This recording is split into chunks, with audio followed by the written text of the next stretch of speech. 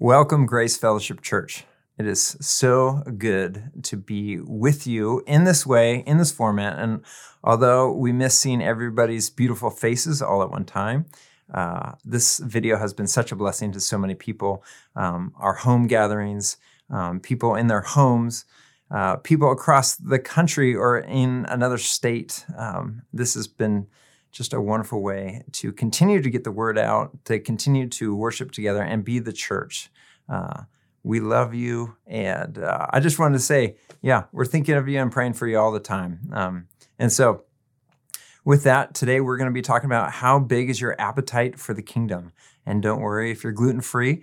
We have all the options of the kingdom to be served for you today through the Word of God. But let me take a moment and just pray for us as we get started. Heavenly Father, we come before you and we lift up our hands, knowing that you are in full control of everything and that you have us here. Would you tune our hearts to your word? Would you turn our eyes to gaze upon your beauty and your wonder and what you'd have for us during this time of worship and reading of the word and celebration and just even understanding the feast that is going to be set before us through the message. Lord Jesus, we love you. In Jesus' name, amen.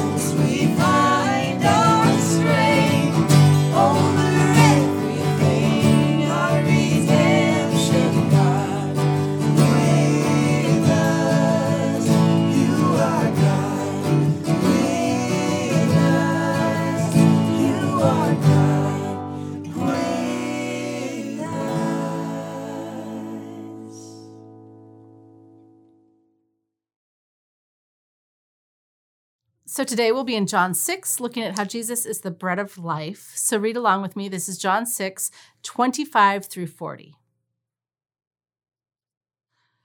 When they found Jesus on the other side of the lake, the people asked him, "Rabbi, when did you get here?" Jesus answered, "I tell you the truth. You are looking for me, not because you saw miraculous signs, but because you ate the loaves and had your fill. Do not work for food that spoils, but for food that endures to eternal life, which the Son of Man will give you. On him, God the Father has placed his seal of approval." Then they asked him, "What must we do to do the works God requires?" Jesus answered, "The work of God is this, to believe in the one he has sent." So they asked him, "What miraculous signs then will you give that we may see it and believe you? What will you do?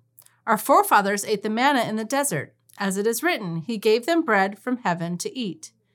Jesus said to them, "I tell you the truth. It is not Moses who has given you the bread from heaven, but it is my Father who gives you true bread from heaven. For the bread of God is he who comes down from heaven and gives life to the world." "Sir," they said, "from now on give us this bread."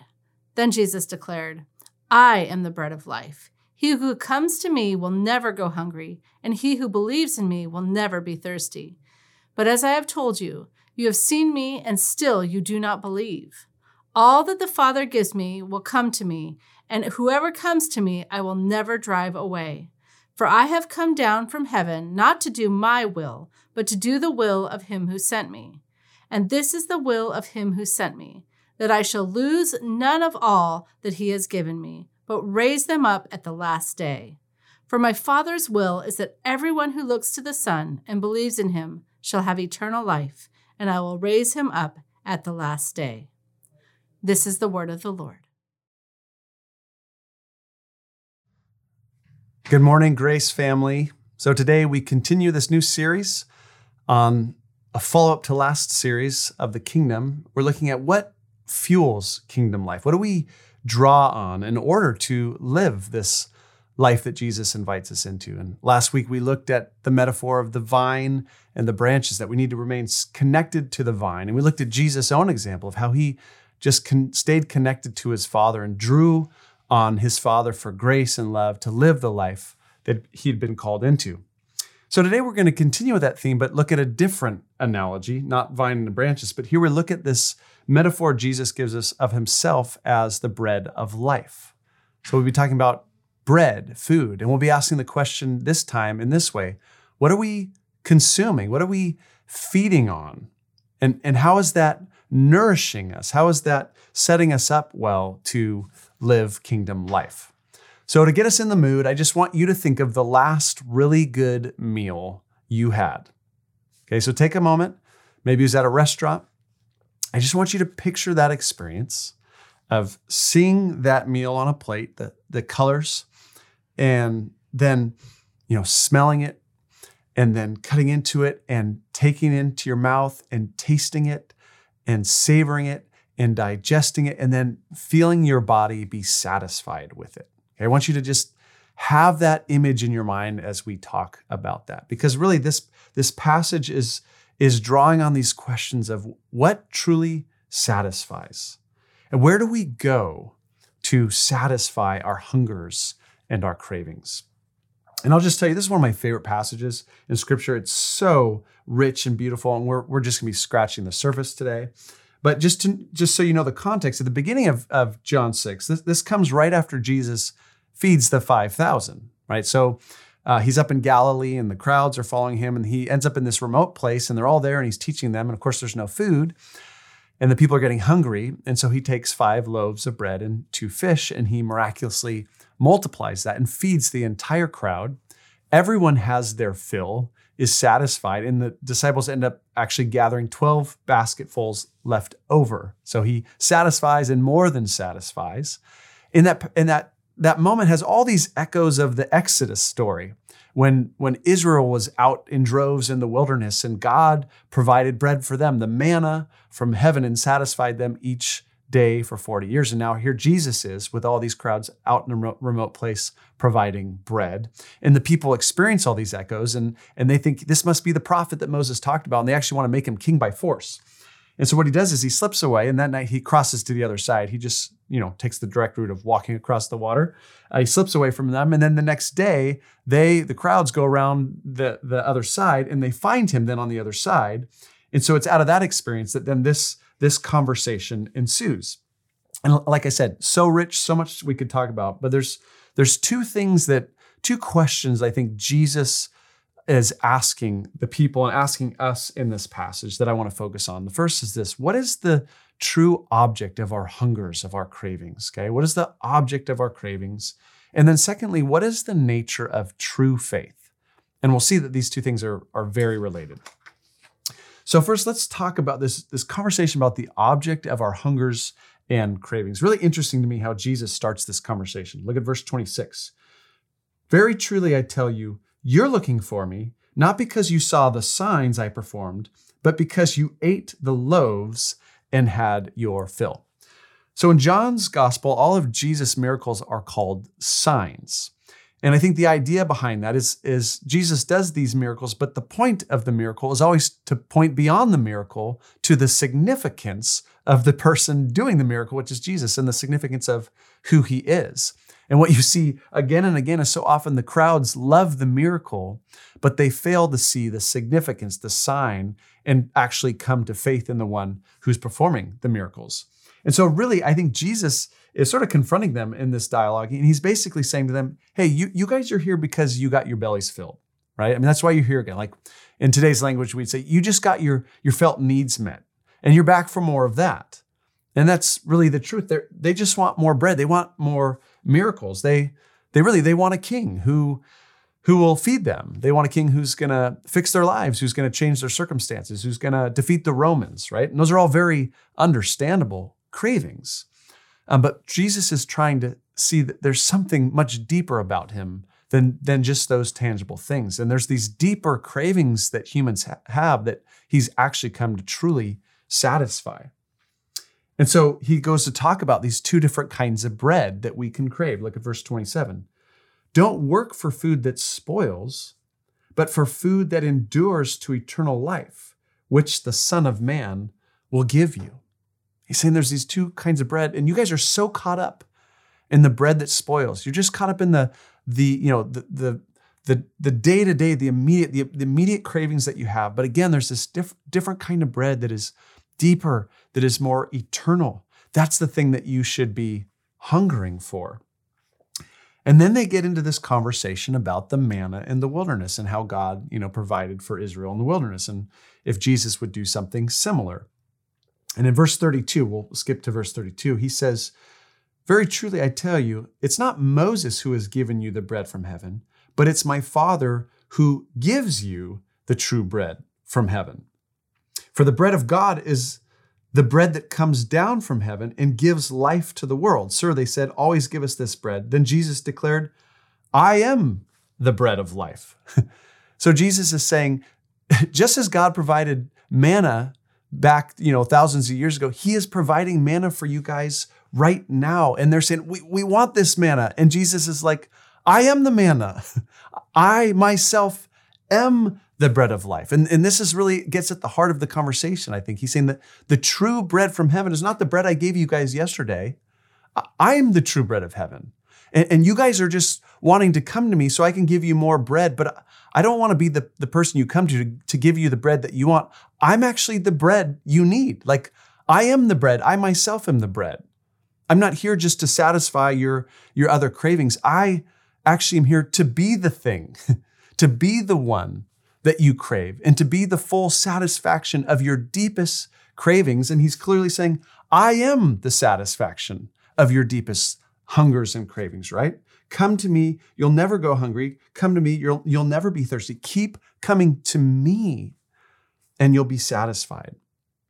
And what's so sad, if you know how this conversation continues, we're not reading the whole thing, but what you realize is the crowds they don't really want him. Not really. They just want what they can get out of him. And so I think this conversation confronts us with some important questions like, what is the object of our hungers? What kind of bread do we crave? And I think there's always this danger in life, to use Jesus' language, that we simply crave the bread that spoils, right? That we have these cravings for really important cravings for security and significance and pleasure and meaning and purpose in life, but that we just seek to fulfill those cravings in the bread that spoils, just earthly things like food, like drink, but more important earthly things, like we seek to satisfy that through our children or through a marriage or through our career or through, our reputation, all these things that are understandable, through hobbies, whatever it might be. But the danger, of course, is that those become the things we go to fulfill our cravings. And then Jesus simply becomes a means to trying to get those things, right? That Jesus is there in our lives to help us get the things we want. Jesus, would you give me, safe and well-behaved moral children? Would you give me this thriving marriage? Would you help me so that I could be successful in my work? Would you give me health and a long life? Would you give me favor with these people? That's the danger. The danger is that Jesus becomes our vending machine God. And I've talked about this over the years many times, but I think it's a good analogy. You got a vending machine. There's this machine and it has these snacks in it, right? And those are the things you want. And so you put some quarters in the machine, right? And out pops the snack you want. And that's the danger in our relationship with Jesus, that there's these things that are the things we're really going after, whether that's success or wealth or, a healthy marriage or good kids, all these things that are not bad. But then Jesus just becomes the machine. You're the thing I go to, right? To give me the things I want. We put in the quarters, whatever that is. We have our quiet times. We serve, we tithe, whatever it is we might do, hoping that Jesus will give the things that we think are going to satisfy us. And Jesus is saying, I don't want to be the machine that gives you the things that you think will satisfy you. I want to be the meal itself. I want to be the one you go to find satisfaction and fulfillment and meaning and purpose. And I and nothing else can truly give that to you. And at least in this scene, the tragedy is here you have these crowds who have the God of the universe in the person of Jesus Christ available to them to meet their deepest longings. And they're not really interested, right? They've already decided what they want. But it confronts us with these questions. What do we crave? And how are we pursuing those cravings? And what truly satisfies in life? And with that, then I want to look at the other question that I think this passage raises, that Jesus is raising, is not just about cravings, but what is the nature of true faith? Because this isn't just a conversation about hungers and cravings. It's definitely also a conversation about faith, which we'll see is very related. So again, let's go back over this from the perspective of faith, okay? So in verse 27, Jesus says, don't work for food that spoils, but for food that endures to eternal life. So he's talking about working for the right kind of food. And so the people understandably respond in verse 28 by saying, okay, so what must we do to do the works? You tell us we have to work for food. So what do we have to do the works that God requires? That's a really good question. If there's something that God requires of us in this life, there's a kind of work that we need to do. What is it? We don't want to mess that one up. And Jesus' response is so beautiful and would have come so unexpectedly. Verse 29, here's the work of God. The work of God is this, to believe in the one he has sent.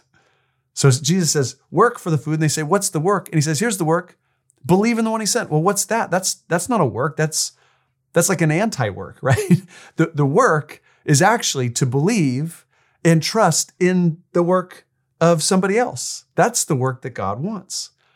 And it's surprising to them, but this is the consistent theme of the New Testament. What God is longing for is not first and foremost works. What he's longing for is faith, is belief, is trust, right? That's what he wants. Romans 4:4-5 says it so perfectly.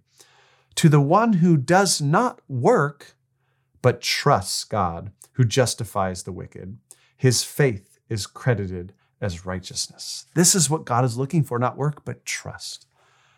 The older I get, the more I read this book, I'm realizing, you know what God loves? God really enjoys being trusted. It seems like that's the thing he loves most. He loves it when his people simply trust him. And if I had like a couple phrases to summarize this entire book, one of my phrases would be this. This whole book is God's way of simply saying, trust me. I just want you to trust me from cover to cover. Just trust me. This is the fundamental work. It's an anti-work of trusting in Jesus.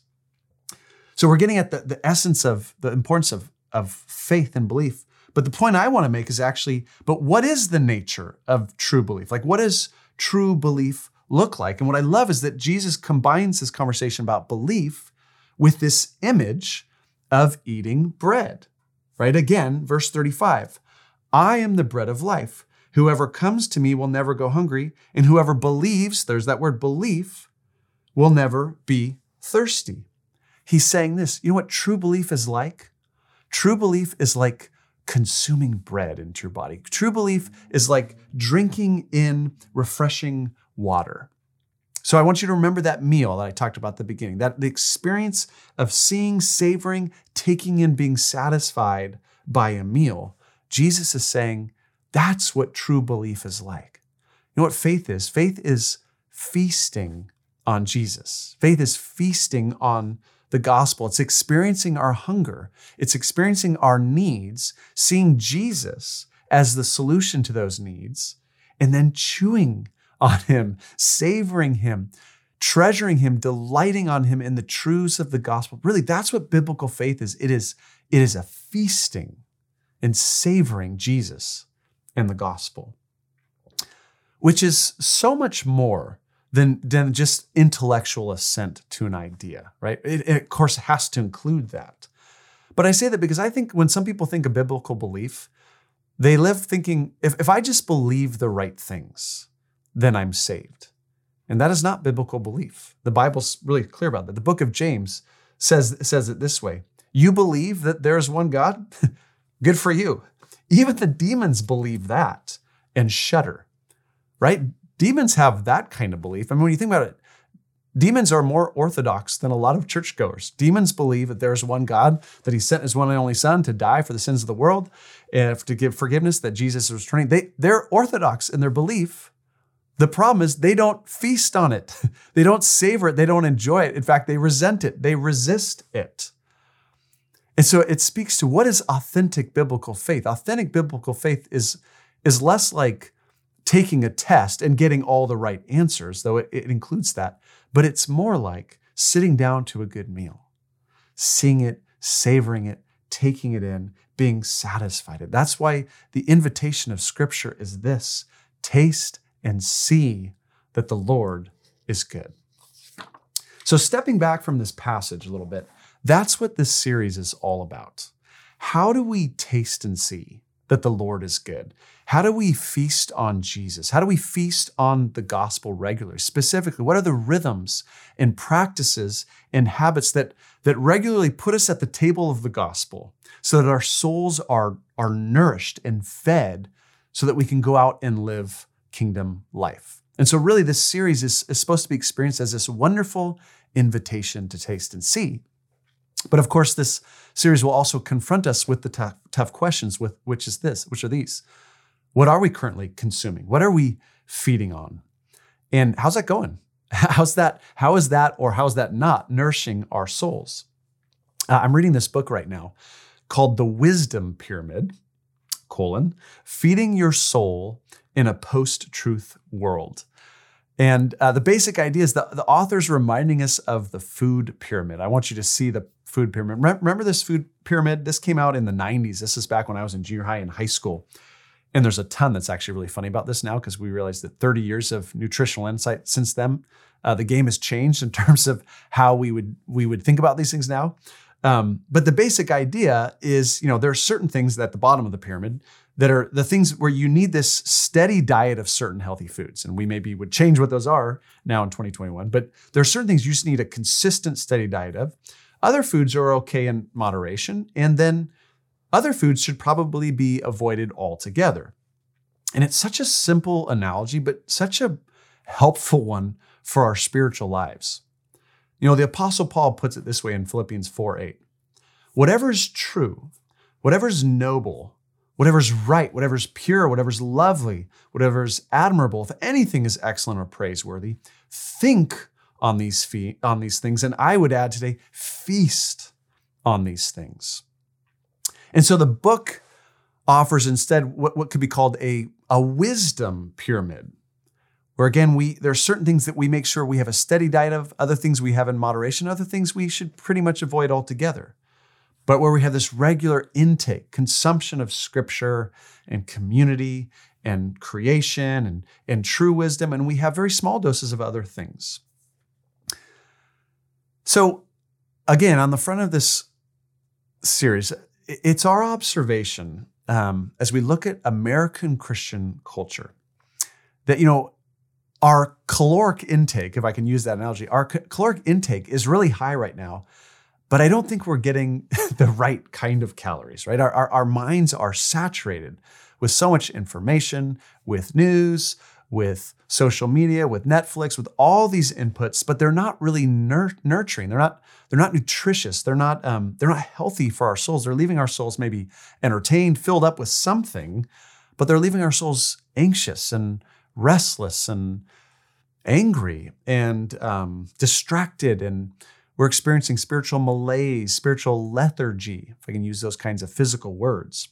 And nationwide, I'll just say the stats are in. There are rising rates of depression, loneliness, anxiety, even suicidal ideation.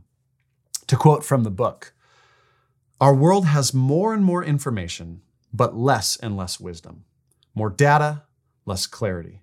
More distraction, less stillness. More amusements, less joy.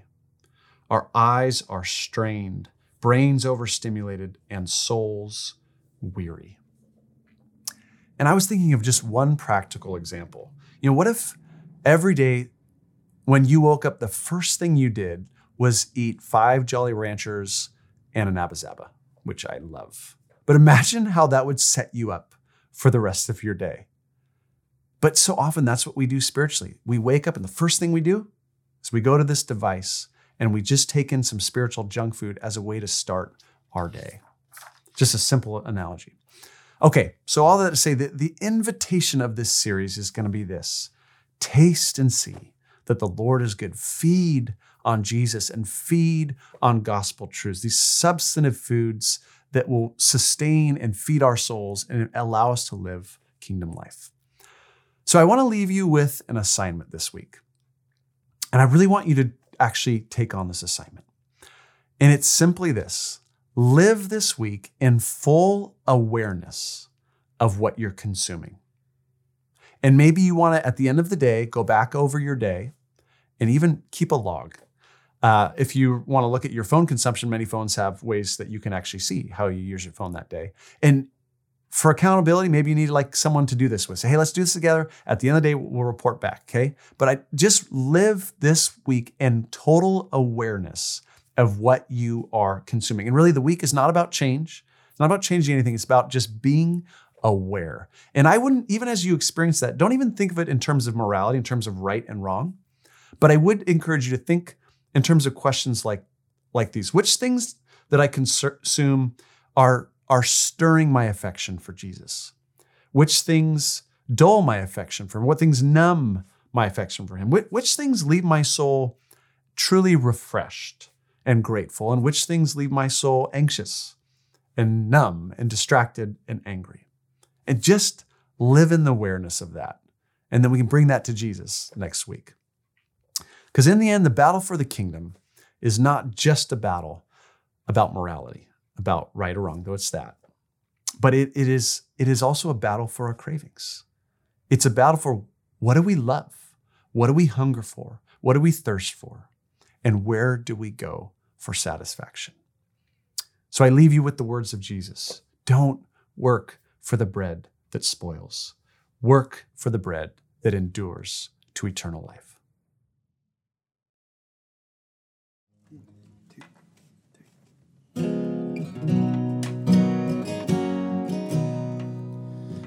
I hear the Savior say, your strength indeed is small. Child of weakness, watch and pray.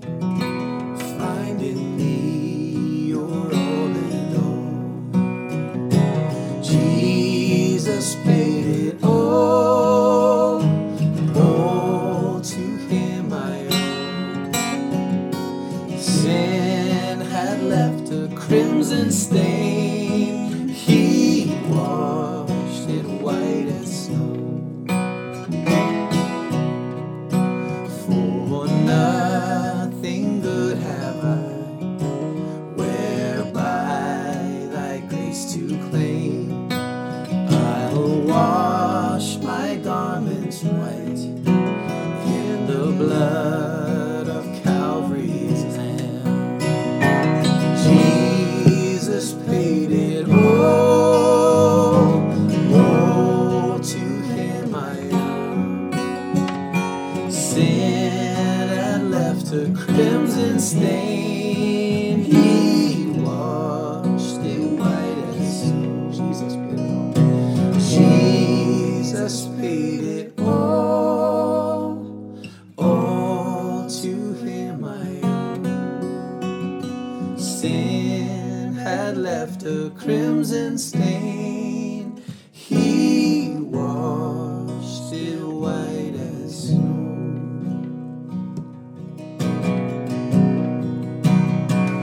I love you, Lord,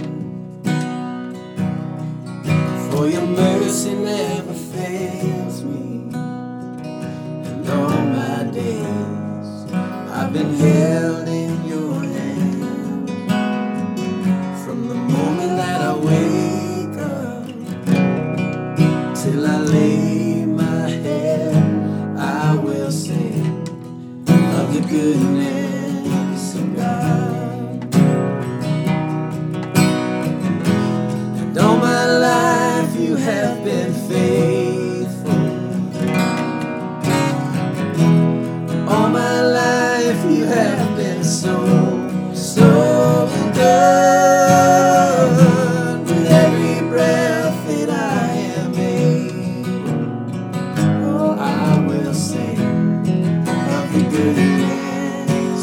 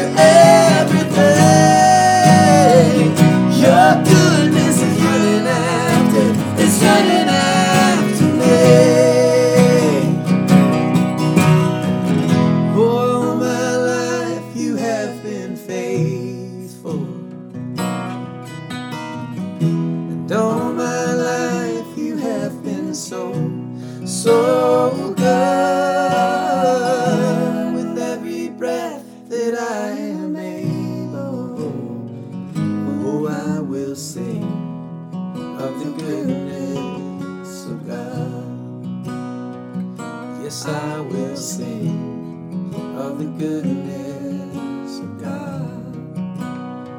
Yes, I will sing of the goodness of God.